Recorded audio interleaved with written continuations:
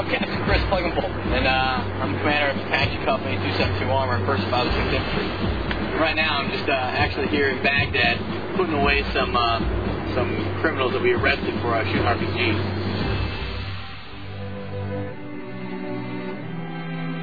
You know, when I was growing up, I'd always see commercials, like the Army commercials, and there'd be this guy wearing his green uniform, walking up the porch, and like the whole family giving him a big hug. I never thought of myself as being that kind of a person that could ever do anything like lead men in battle. Where I commanded a tank company, we defended a 15-kilometer stretch of road which connected Fallujah to Ramadi. One of the times it was just like, God, I really need you for this because I don't know how I'm going to handle this. When you go to war, there is a certain just fellowship of the brothers of arms that kind of connects people. All right, here we go.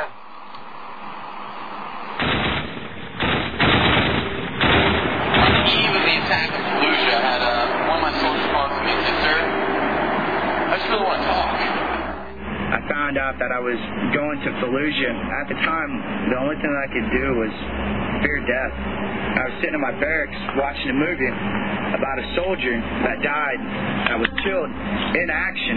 It showed the funeral and him in the coffin.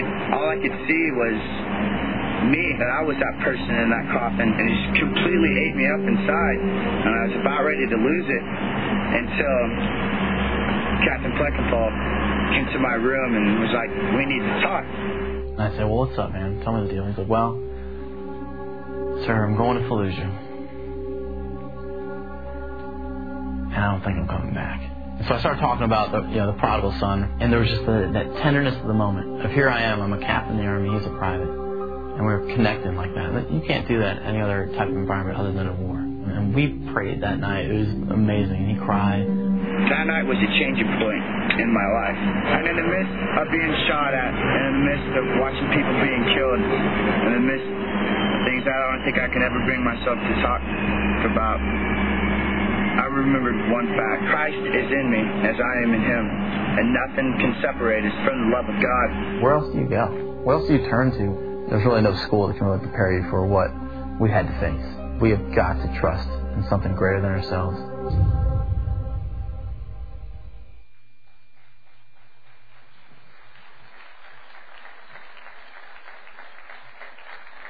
You know, really, if you knew the other half of who I am, I don't know if you'd be clapping all that much. Because there's a reality, isn't there? I love this video because it makes me look almost like I'm like the quintessential Christian guy. That guy doesn't do a thing wrong. And the truth is, that's kind of how it happens too. That's my tank. That was a long day. You know, a tank is 10 feet tall. And actually when you step off a tank, you have to climb down. It's a huge process. But after that, the commander's hatch is on the right side. And so this is how I got off my tank.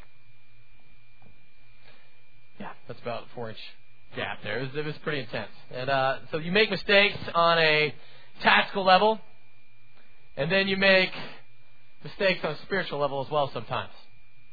And that's kind of where we're going to kind of wrap our minds around for James chapter 4. And I'm going to just kind of give you another story of another time that it wasn't so happy times. You know, I was going out in the sector, and I was in my tank, and every time you go out in the sector, you're going to test fire. You know, you shoot all your weapons, make sure everything works properly. And as I'm going out to do a routine patrol, check on my soldiers who are out patrolling, you know, I had soldiers out there 24 hours a day, 7 days a week for an entire year. And so I'd be going out just to make sure everyone's doing the right thing and, you know, go ask some civilians some questions and kind of ask and go through that whole kind of ordeal. And on this particular day, I was going up to test fire, and lo and behold, there are some soldiers conducting like a marksmanship range. How many former military people do we have here? All right, so you guys can understand. It's a test fire pit. And these guys are conducting a full-on range at my test fire pit, and it's kind of irritating, one, because this is my test fire pit, and they didn't ask me for permission. And so, you know, okay, technically I didn't own it, but it's still mine, all right? And so, also, these guys, as I'm noticing, they're not active duty soldiers. These guys are reserve guys, and I'm kind of like an active duty snob at the time. And so I'm like, oh, all right, these guys don't go out in the sector as much as we do. We've been shot at by RPGs, rocket-propelled grenades. We've been shot by snipers, and bombs have blown us up, and these guys don't even go out. And so there's that just sense of, like, I'm better than everybody attitude that we can sometimes get. And so I still come up there, but I'm going to be cool, calm, and collect about the ordeal, right? So I wave over really calmly one of the soldiers, because I'm going to let them know in a very polite manner who I am and what they're going to do. And so I say, come here, soldier. I'm Captain Plekenpole. As if like that should have been like, And you're going to take all your soldiers, you're going to move them out of the way. Go ahead. And so he's a specialist, which, on the rank of soldiers, like there's, the low man on the totem pole. He's like right above that guy. And so he goes back, goes talk to his leadership, and I'm assuming that the word of the captain is going to immediately inspire fear and trembling, and they're going to move out of the way. But they set up another iteration of shooting. And so I'm frustrated, and I'm thinking, how am I going to handle this? And then my soldiers, you got to love soldiers. Hey, sir, I don't think they respect you. They don't understand who we are. They're not active. They're just trying to mock you in your active duty. And I'm just thinking to myself, you're right. Yeah, they are. They're out purposely trying to intimidate me so that they can have the priority on my range. And so, how do those thoughts even get in your head? I'm supposed to be this Christian guy and hear these thoughts come, but all of a sudden I start believing these thoughts, and I get off that tank as if like a swarm of bees stung me. And I am racing over there, and I'm like, you, move out of the way. I have priority on this range. Out of here now. And so everyone starts scrambling, and I'm just, out of control. It's like a mortar round just hit. Everyone's just like getting out of the melee. And the first sergeant of that unit, one of the leaders of that unit, walks over to me real calmly. Sir, all you had to do was ask. I'm like, whatever. I turn around and spin on my heel, and I storm back. And there's that sense. I don't know if you guys have ever felt like this. You tell somebody what to do, and they do it, and you're like, yeah. And so I'm getting back on the tank. I'm just climbing up. My men are like, all right, sir, yeah, way to go. You showed them. They'll respect us now. And then it kind of hit me. I just taught my soldiers how to handle conflict. The best lessons in life, if you didn't know this, I'm sure you all do, are always caught, not taught. And so I just gave a great lesson on how to handle it when somebody is, in kind of your way and you need to get them out and you're not in any hurry. You just stomp on them and move them out. My company had fights. Guys would fist fight. Guys would steal from each other. And here we are, we're trying to fight the enemy. It's on the outside. You guys ever feel like that within your own family? That, hey, the enemy's not here. We're supposed to be on the same team, right? And the second, you think everything's figured out at the dinner table, it's just like chaos, right? That's supposed to be a safe haven, and now that becomes crazy. And here we are, we're on the base, and I have just created a consternation, and now there's just kind of like an issue between me and the reserve soldiers, and I'll be honest with you, I ducked those reserve guys from that point on, because I was so embarrassed, right? I just was like, anytime I said, hey, how you doing? But there's something inside me. There's like this gravitational pull inside of me, and I'm going to will to bet it's inside of you. It just kind of pulls me towards this sense of pride, which kind of ekes out in my life, and I see it manifested in quarrels and fights among us. We're going to take a look at what James has to say about this issue. He's not happy about it. He's noticing that in his first century church, people are fighting and quarreling. At a time when Stephen, the first martyr in Acts chapter 8, this is about when most scholars think this letter was written, out to all the new Christians. And they're getting persecuted. So the battle is not within the family. The battle's outside.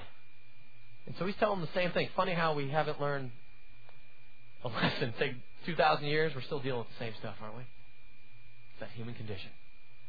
And battles within us, the Holy Spirit. Let's take a look at what the Word of God says. James chapter 4. What causes fights and quarrels among you? Don't they come from your desires that battle within you? You want something, but don't get it. You kill and covet, but you cannot have what you want. You quarrel and fight. You do not have because you do not ask God. And when you ask, you do not receive because you ask with wrong motives, that you may spend what you get on your pleasures. Pride-fueled lust is behind all of our infighting. Pride-fueled lust is behind all of our infighting. All right, check this out. You're going to see this in the word here. You know, the style that James writes, he's a Hebrew guy, and he's got some Old Testament roots in him, right? So a very proverbial style. So every line, he'll write 2 lines, it means one thought. So the first thing is that quarrels and fights, they're started because of your pride.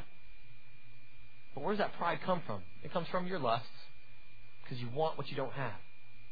You see, there's actually this lust progression. It starts when we're real young, especially in our culture, kind of the get mine, get yours kind of mentality. Okay, let me take you back with me, right? I'm in middle school. I'm in the back of the bus. I've just made it to the back of the bus. I'm in the little 2-seater area as opposed to the 3-seat one. And I'm feeling good about myself because I'm no longer in like 3rd grade, right? It's over. I am now king of the bus. I have the respect and the authority. And it's just this incredible feeling. All of a sudden I look out the back window, the bus is up the back window, and I look out. And I see there's some high school kids driving their car. And I'm thinking to myself, now that's where it's at. Once I get into high school and once I can have my own car, then I'll be satisfied. I get into high school, and my parents, God love them, they're here somewhere, and they're my mom. All right, and so but there's a sense when you're in high school, I just cannot wait until I get out of high school. Right? Because that's when college life starts, and it's going to be, you have no idea how awesome it's going to be. It's going to be incredible. And so you have this imagination that this place of greener pastures is always going to be there. So you graduate high school, and then you get to college, right? And then all of a sudden you actually have to do work and stuff. It's amazing. And so you're doing these papers, and you're thinking, okay, good, great, I just want to graduate. And because once I get out of here and I get into a job, that's when I'll be satisfied, right? That's when it's all going to come together. And then you graduate and you get into your job and you think, well, once I get into the job that I really want, this is just a loner job for a while. And once I get into the job that I really want, then I'm going to be satisfied. Or once I get married, then all of my problems will be solved. Because I'll have someone to meet all my needs. And then when some of us, when we get married, we're like, when I get unmarried, that's finally when this thing's going to happen, right? It's just this lust progression. It starts, when we're young, and it comes to, throughout our lives, and it just kind of grips us at the heart of who we are. And there's something battling within us. It's that versus the Holy Spirit. And it's always fighting for control. And when we let those lusts fuel our pride, then that sinful part of us, that gravitational pull towards me, starts to control us, and then really silly things happen like happened on that day. It just kills me. But the thing is, here's the thing about the Word of God. There's always hope, right? There's always hope. Because, see, our God is a Father. And He doesn't want us to spend what we're asking for on our pleasures. And the Greek word for pleasures is hedonia, which we get the word hedonism from. So what we're doing in a lot of our prayers, because of our lust progression, because we want more, we're like, okay, Lord, so when I get this job, that's when I'm going to be good, and so just give me the job. But He knows that that's not going to be the deal, right? Because He knows that there's going to be something more that you're going to want beyond that. So that's sometimes why our prayers feel like they're not answered. Because we're asking with wrong motives so we can get the job, get the wife, get whatever, to spend what He's given us on our pleasures as opposed to glorifying God. Convicting, isn't it? Like, Pastor Ron, thanks for the nice passage to teach from. All right. Let's go back to the scripture, though. Let's go look at verse 4. You adulterous people! Don't you know that friendship with the world is hatred toward God? Anyone who chooses to be a friend of the world becomes an enemy of God. Good night. Idolatry is behind my lusts. Idolatry is behind our lust. And this is kind of, when he breaks it down, I just want you to think for a second. This is James. He's the leader of the Jerusalem church, and he's writing to encourage everybody. Okay? We're writing to encourage everyone in their faith because they're being persecuted. And in the first couple chapters, he's like, dear brothers, those whom I love and adore. And now in chapter 4, he's like, you adulterous people. So, okay, think of Pastor Ron. He has just a little heart-to-heart, I just want to let you know you're an adulterer. And we got some issues. And this is exactly what he's laying out. And this is kind of intimidating. He said, don't you know that friendship with the world is hatred toward God? And he says it again. Don't you know? When you're a friend of the world, you're actively battling against God. The reason why he uses adulterous people is because there's this imagery of going back to the days of Israel and the covenant relationship with God. And God best showed this, I think, when he sent Hosea the prophet, and he told him, go marry a prostitute. Because that's how I feel whenever your people go and worship other gods. And so Hosea marries a prostitute and gets his heart broken again and again and again and again and again. As this woman wrecks her life with other men over and over again. God says, that's how I feel when I watch you destroy your lives, chasing after your own gods. And I'm not saying, I don't think we have any Baal altars around, I don't think anyone's, taking some calves and they're going to, that's not happening around here. What's our God? Our God is money. Thank you. Our God is money. Our God is stuff. Our God is prestige and power and influence. I got to get mine. And when that becomes more of your focus than your Heavenly Father, then you are actively battling against God. So you've drawn the line. God's over here and he's saying, I'm against you. And that's what happens when we let idolatry rule us, and it flames our lust, and our lust just invigorates our pride, and that's what causes the dinner table to be a mess. And that's what causes getting in the car after this to be very challenging. Right? But thankfully, it's not just all like, all right, bad news for everybody. All right, we got some good news. We're gonna continue on here, verse 5. Or do you think Scripture says without reason that the Spirit He caused to live in us envies intensely, but He gives us more grace? I love that part, because I need some grace. That is why Scripture says God opposes the proud, but gives grace to the humble. God opposes the proud. He gives grace to the humble. So, in other words, God is behind the humble, but He's against the proud. All right, so remember, He's our Heavenly Father. And so He has caused Himself to dwell in us. You have the Holy Spirit living inside of you. Once you've come to faith in Christ, He causes Himself to live inside of you. And so you are a changed, brand new person, and it is an exciting place to live, right? And whenever you give yourself to anything else other than Him, you satisfy your lust with that Spirit that's His, and it's now satisfying your lusts, your desires and your pleasures, and you're going after hedonism with that Spirit, it causes Him to feel like, once again, there I am going again, that Hosea to Gomer relationship. You are my wife, and I am constantly trying to draw you back to me. And it causes it to envy intensely inside Him. And this is what it says. This gets kind of an iffy piece. God opposes the proud, and the word opposes it's a military word, which means to actively battle against. God, when we are proud, when we are letting ourselves kind of become idolaters, He's actively battling against us. He's not on our team. But He's a Father. And I love that. And so the way that He'll battle against us, sometimes with that Holy Spirit nudge that just kind of speaks to the corner of your heart. And other times, He has to rip your hand off and break off fingers, right? I mean, how many times am I alone in this? Like, I've had, I'm sure I don't surprise I have any limbs left, all right? God's kind of broken so many things off. The thing is with God, He also always gives us, since He's a dad, kind of gives you an opportunity to kind of learn the same lesson over again by presenting you with the same situation. It's kind of funny how He does that. So there I am in Iraq, and we're in sector, it's a normal day, and all of a sudden the radio starts sparking up. We have contact, this is Blue 4, we need to get quick reaction force out here now.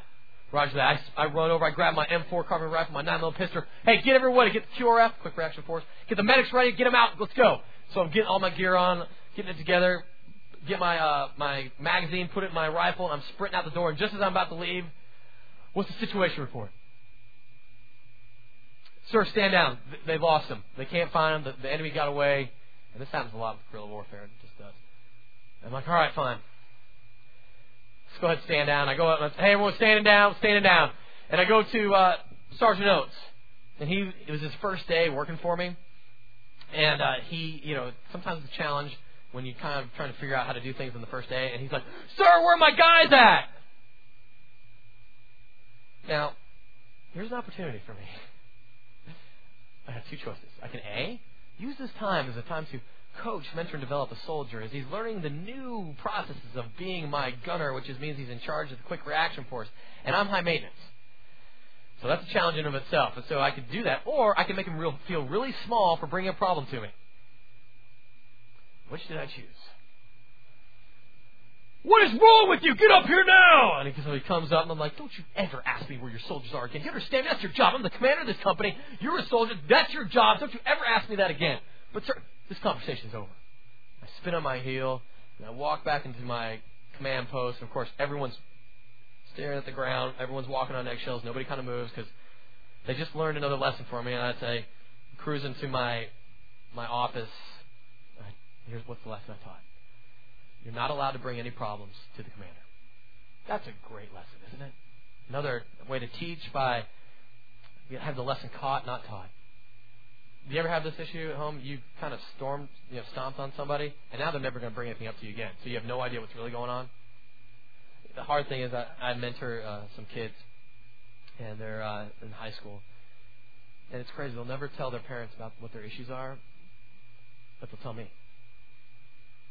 And I wonder why that is. Sometimes there's a tendency in us, by the way that we have lessons caught and not taught, there's not a comfortability where I can bring you my problems, and my issues, and my heartbreak, and my heartache. Because you really don't want to hear it. You just want to make me feel real small. So as I go into my office, I sit down, and all of a sudden, that Holy Spirit kind of thing, still small voice. It's like, do you feel big? Does it make you feel good? Yes, you have just overwhelmed them with the love of God. Wow, you are such a light in the darkness. When I took command, honestly, I stood in front of all my men, and I was like, men, I'm a Christian soldier. I'm going to lead this unit as a follower of Christ. And so here I am, really shining in the dark. I mean, it was just, I felt so small. So I had a decision to make. I made my way down to Sergeant Oates' room. I said, Sergeant Oates, I need to apologize. Will you forgive me? And the thing about when you say, will you forgive me, you're giving them like the ability to forgive you. It's kind of like you humble yourself before them and you let them do the lifting you up part. And so, will you forgive me? And he's like, you know what, sir, of course I'll forgive you. I know you're a man of God, and I knew His Spirit would work on you. And I'm like, dang it. There's that other part where I'm like, thank God I listened, because who knows what people have been saying after that. And so here I'm like, all right, so I got several accountability partners. Like you have a whole company of accountability partners, right? Because that's what God does. He opposes the proud, but gives grace to the humble. All right, let's get back to the scripture here. Verse 7, submit yourselves then to God. Resist the devil and he will flee from you. Come near to God and He will come near to you. Wash your hands, you sinners, and purify your hearts, you double-minded. Grieve, mourn, and wail. Change your laughter to mourning and your joy to gloom. Humble yourselves before the Lord, and He will lift you up. Final point here. Be humble. Be humble. Look, if you just leave here and you don't remember anything else, be humble. That's it. You will always win. And here's why. He lays out, there's two ways to be humble. First thing is you're going to obey God. Right? You're going to submit yourselves then to God. And here's your thought process comes to this. If I really just submitted to God and everything, then my whole house would be a wreck. My work, there's some stuff that goes on that I can't really obey God in that, and I might lose my job over. And God just says, this is what's so cool about God. Obey God and leave the consequences up to Him. Because here's the thing. Remember in Matthew, Jesus says, what's the greatest commandment? And He's like, well, it's to love the Lord your God with all your heart, with all your mind, with all your soul, and all your strength. And the second's like it, to love your neighbors yourself. But it's really hard to show your worship to an invisible God because it's not like, hey, let me go and do something for you. Because the only way you can do that is through people. And so when you are obeying God by the way you treat people, and that's by treating the people you love the most the best. But give them the best of your time. And that's how you obey God. And the second is this. It says, come near to God, and He'll come near to you. That's a prayer. I love that. It's a promise. It's a guarantee. You come near to God, He's coming close to you. He's coming running. And we need that, right? And here's what happens when you do that. The natural progression when you spend time with God, because I would go every morning to the chapel because I started to realize that I'm really cranky and I actually not the best, most holy person to be around when I don't spend time with my Heavenly Father. When I don't spend time with my Heavenly Father, I am a mess. And so I go spend every morning in the chapel for about 2 hours. Well, make that 1 hour. Felt like 2 hours. In fact, sometimes I'd set my clock and I'd be like, all right, come on. All right, I don't really feel like being here, Lord, but I'm going to do it for you because I will know that's the only way that we're going to connect. And here's what happens when you do that. You know that whole part like grieve, mourn, and wail? What happens when you draw close to God and you start to see your own sinfulness, right? When you really start to get real with your Heavenly Father? It's like, just like when you get married, you never realize how sinful you were until another person's seeing your stuff all the time. And so here you are with God, and you're seeing your stuff all the time, and it's very convicting. And that double-mindedness, that where you're controlled by your flesh, starts to erode, and you're controlled by the Spirit.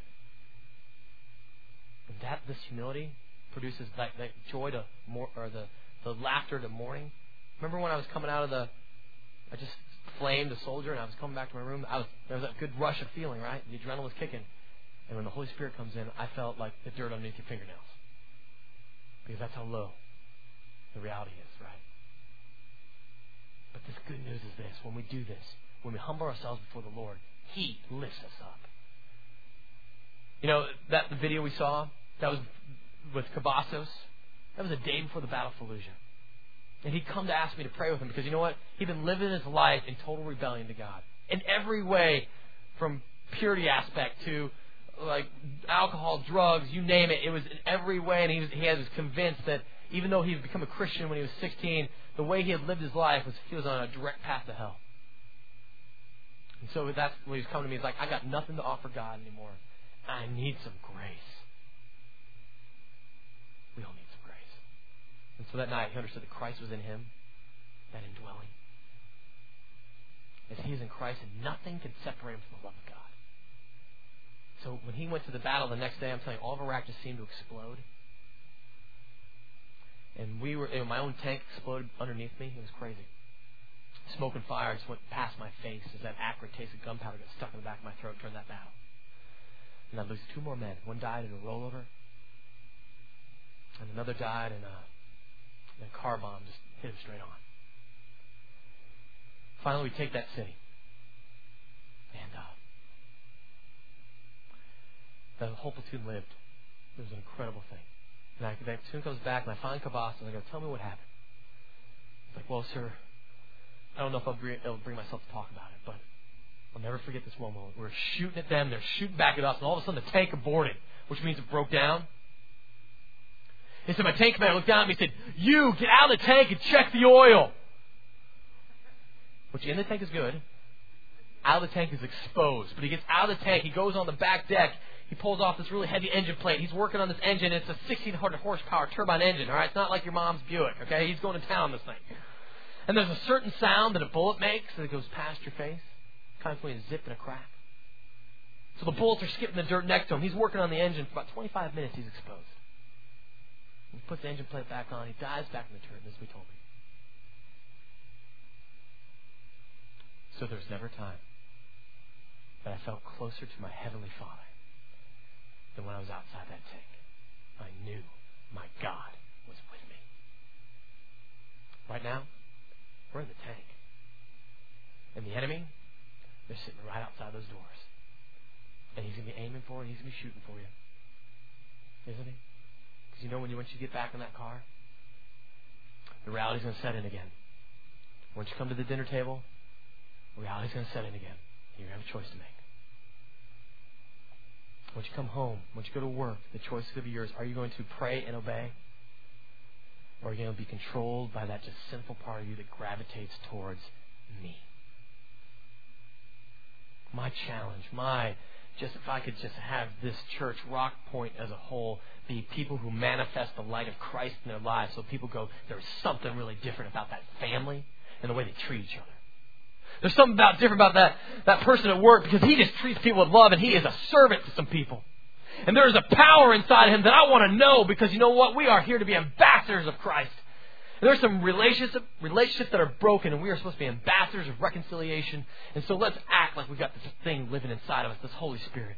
And as we go out and as we leave this parking lot, let's not think the first thing, I'm going to flip that guy off so I can get out of here faster and get to where I'm thinking about going to eat, right?